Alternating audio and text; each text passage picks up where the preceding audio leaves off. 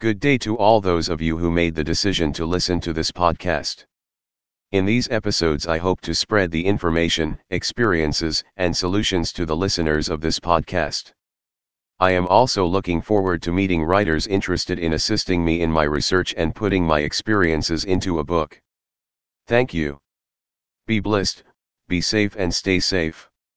I am a woman in the United States, now listed as one of the 10 most dangerous countries in the world for women.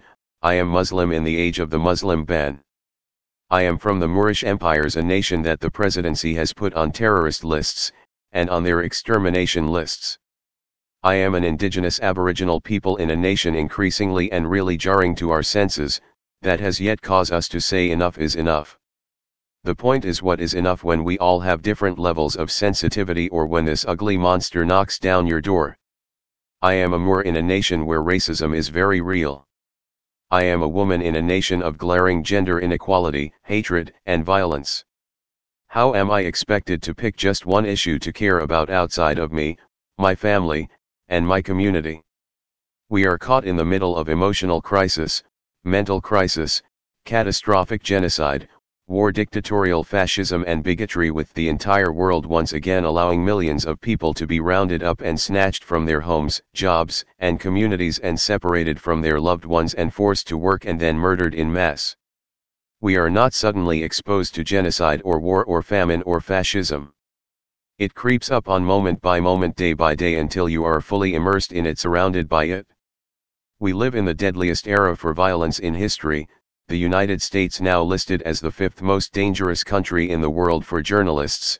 The presidency was won 1 month after the tape recording was released of the president proudly bragging about walking up to women, forcibly kissing them and grabbing them by their genitals. So how did he win?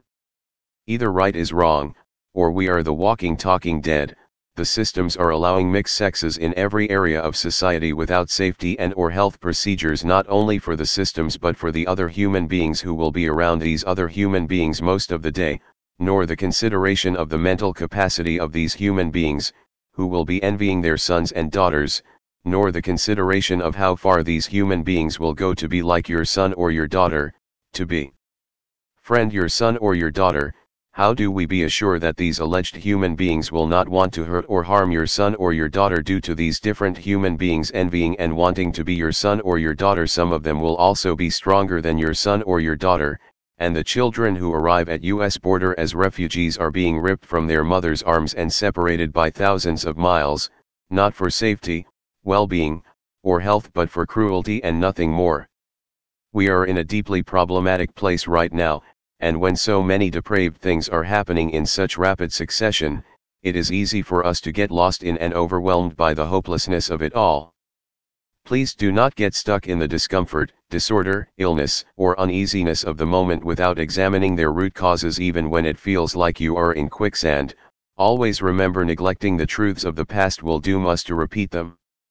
Because if we do not really understand how we got here to this day in the first place, then how do we escape it to our future? Here is a general summary of some of my crisis. On April 7 of 1998, I found myself in an unfamiliar place of despair and dread, and I could not shake it. I was in the process of looking for a reliable job to care for my 6 children after unlawfully being let go from the federal government. I had put in 5 years of employment without any flaw, accompanied by multiple written evaluations of excellence, and with no assistance or support from the union employer who recruited me the first year of the employment to oversee the entire facility of employees, after putting all my efforts into seeking justice for the daily incidents alleged by management. Employees against the union's participants and full-time workers incited by management, temporary workers as required by the union president, and settling all claims in favor of the union workers and employees, including myself, due to union activities. In 1998 I had been not only concerned with police misconducts, due to the police breaking into my home in the middle of the night as me and my 6 children slept, but with the second confrontation in my life of the loss of custody of the children I love and cared for, and we were getting closer to that outcome through the agency's failure or refusal to properly investigate the claims, and when the agency failed to utilize a lawful taken, the agency perverted the analyzed information of the years.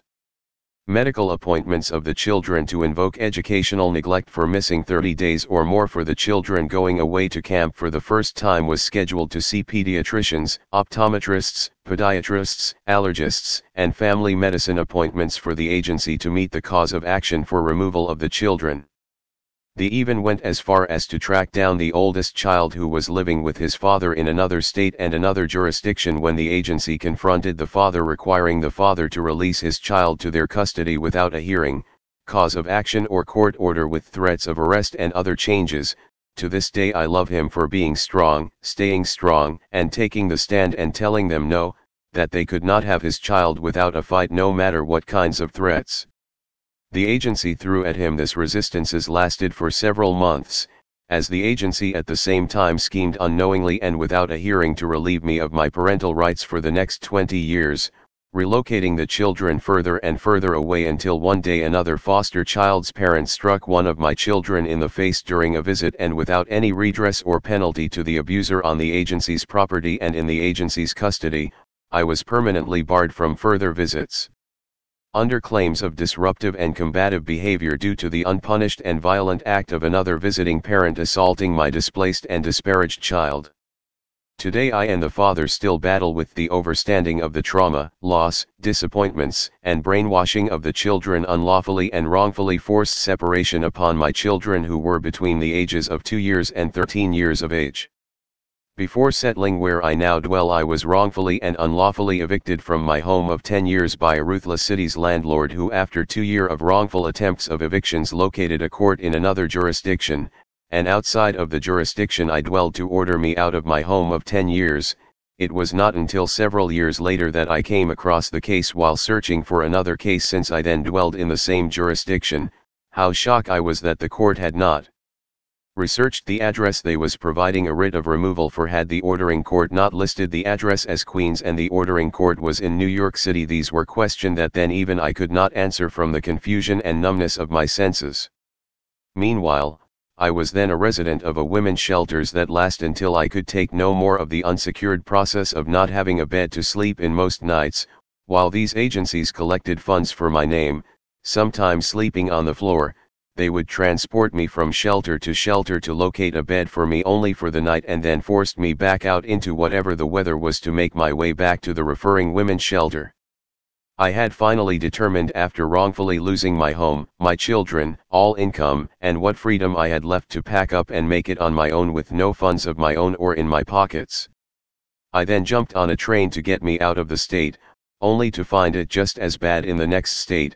Once in the shelter system, these agents would have all the residents sign documents that authorized the release of every resident's source of income, and food stamps listing the agents as representative of the residents, who would also feed the residents half-cooked rice or pasta, and then these agents would only provide each resident with a monthly transportation costs of $70 to $100 for school, job search, or apartment search, not the residents' needs for clothes, nor acknowledging the law of not more than 30% of anyone's income is allowed to be taken towards rental payments. These residents were welfare recipients, and disabled veterans. The agents were collecting from the residents' income and their food stamps $6,000 per year to $48,000 per year. In 5 years the agents would have collected $30,000 to $240,000 for the agent's administration cost, the purchase or down payment of the shelter. And when these residents finally relocated to their new homes, the agencies would only furnish them with a bed to sleep in, a table to eat at, cooking supplies, and maybe a couch for visitors to sit on, or just the kitchen table for visitors to sit at. These residents, after 5, 10, or 20 years of residing in the shelter and the agents collecting these participants' entire income, this was all the residents were entitled to live their new life.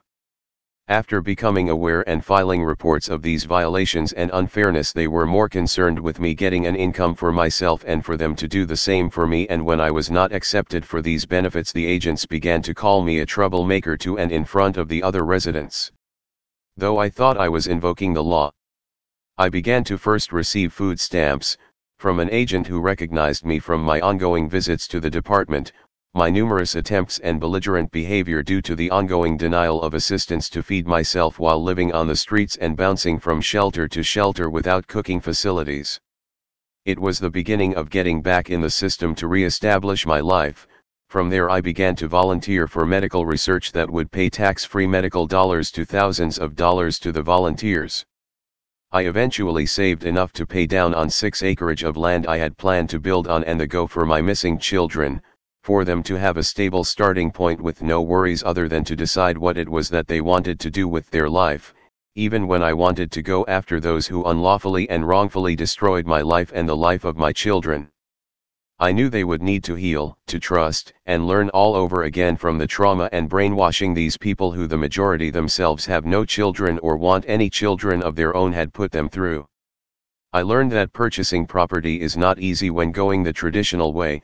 My first knowledge of home and property began from me and my siblings is from being born at home with the doctor coming to the home to deliver us. From my memories and photos I always dwelled in a 4-family home owned by my mother and my mother's mother until my grandmother passed. While dwelling at my newfound heaven on earth I began learning how to be a nurse. After 2 years of seeing how it's more about the money and not the caring I soon left. I then took up pharmacy and was shocked by all the compounds that are added to all pharmacy medications to make the medicine with no clear knowledge of who will suffer the adverse effects of the mixed compounds that are really killing us, destroying our kidneys and liver because these organs are not made to absorb the many forms of plastics and other similar materials that in the long term destroy the liver and kidney, and so I left the healthcare profession altogether for trying to save lives, and began my global demolition service for anyone willing to hire us. This information has caused me to not only look for alternatives for myself but for anyone else who has an eye to see and an ear to hear. During the dispute over the land I had purchased, I learned from the owner's attorney that the owner I had paid off half the property price for 8 years had no deed to present as proof of ownership. Soon after I had an accident and stayed with some friends while I heal. Upon returning to the property I was confronted by the county's deputy, not the constable, who stated that the son wanted me immediately off the property, with no hearing, court date, and the only notice from the officer or me and my friends would be going to jail. I immediately left everything so not to be arrested, and as soon as I could while staying in a hotel with friends, I began to contact the city offices to redress the orders I was given by the officer, who was not the constable, and to protect my property. It took several calls and several messages before the judge would talk to me, and upon doing so informed me that what I was attempting to do was considered wrongful and illegal, letting me know that he would not do anything in his power to even assess my concerns. This would not be the last time that I will be forced to converse with this judge who refused to hear any of my claims even to this day. I will meet him at least 2 more times when my vehicle crash and a dispute over the second property I would purchase. In the crash the flipped the vehicle around 4 times, shattering all the windows, smashing in the roof and doors. Everything I utilized to work and live out of the vehicle was on the road. While the vehicle was laying on the hood I searched through the remaining debris to locate my phone, as did the passenger who was the worker for the day. After 4 days I and my guest passenger got out of the hospital. We requested the original police report clearly stated and draft the location of the vehicle, and the tire that separated from the vehicle causing the single vehicle crash, and even with that the judge made the decision to file a charge on me after someone alleged to have found drugs in the crashed vehicle, though all that I have received is a ticket and fines with fees to this day. As for the second property, it was about 20 acres. That the railroad tracks ran straight through the middle made the purchase less expensive, and then having goats and various poultries was the reason why the property was offered to me, since I had not had previous information about the property until then. After viewing it I gladly accepted. It was not until I relocated to the property, I learned that there was another human being on the other side of the property for the past several years, which did not bother me at first.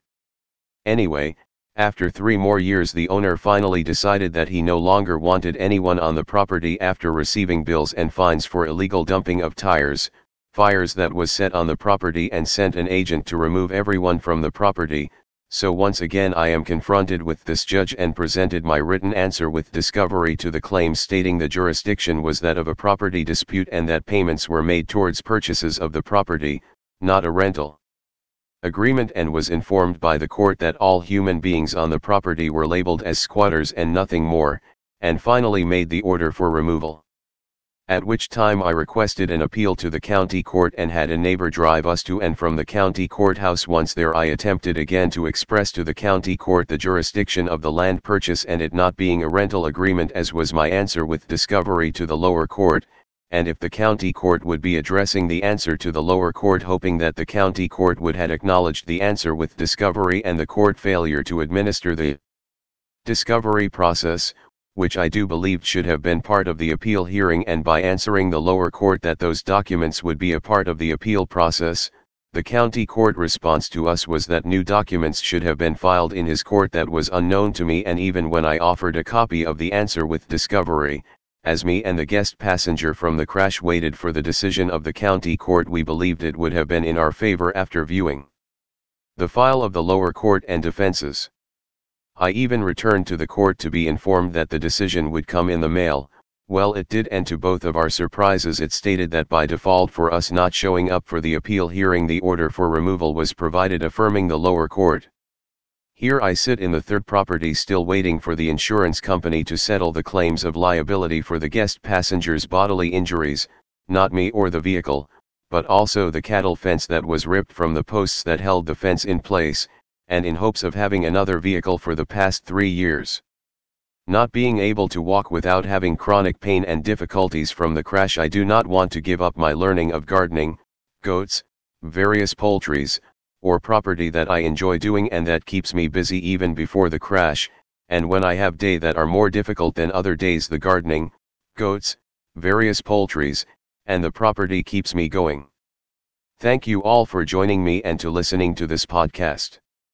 In the upcoming episodes every week on Sunday, we will be providing our newfound research for our listeners on safety and health codes, emergency preparedness, social development in women, men, female youths, male youths, and children, the Mental Capacity Act in the UK, self-sustainability, self-sufficiency, education system, economic development in women, men, female youths, male youths, and children, aquaponics, and hydroponics. Listeners who need or want to be heard or to hash out some ideas or solutions, please join the administrator Askia Khama Nzingha Tiye or at Askia Khama on stereo at stereo.com. If you do not have an account, please sign up and let us hear what you have on your mind, and let us not only make our jobs safe, let us make our homes, travels, and communities safe by law. Did your pipes break this winter? Are you concerned about the mixed gender laws that are changing the way we live? Are you concerned about the mixed gender laws that may be placing others at risk of injury or harm? Did your electricity go out? Will you be or are you being evicted because you are not working, or has your employer closed their doors and you cannot pay the rent? Are you a parent learning how to homeschool your child at home? Are you a parent needing information on how to homeschool? Are you confused about the vaccines? Then let us talk. I am an incredibly good listener. Thank you. Be blessed, be safe and stay safe.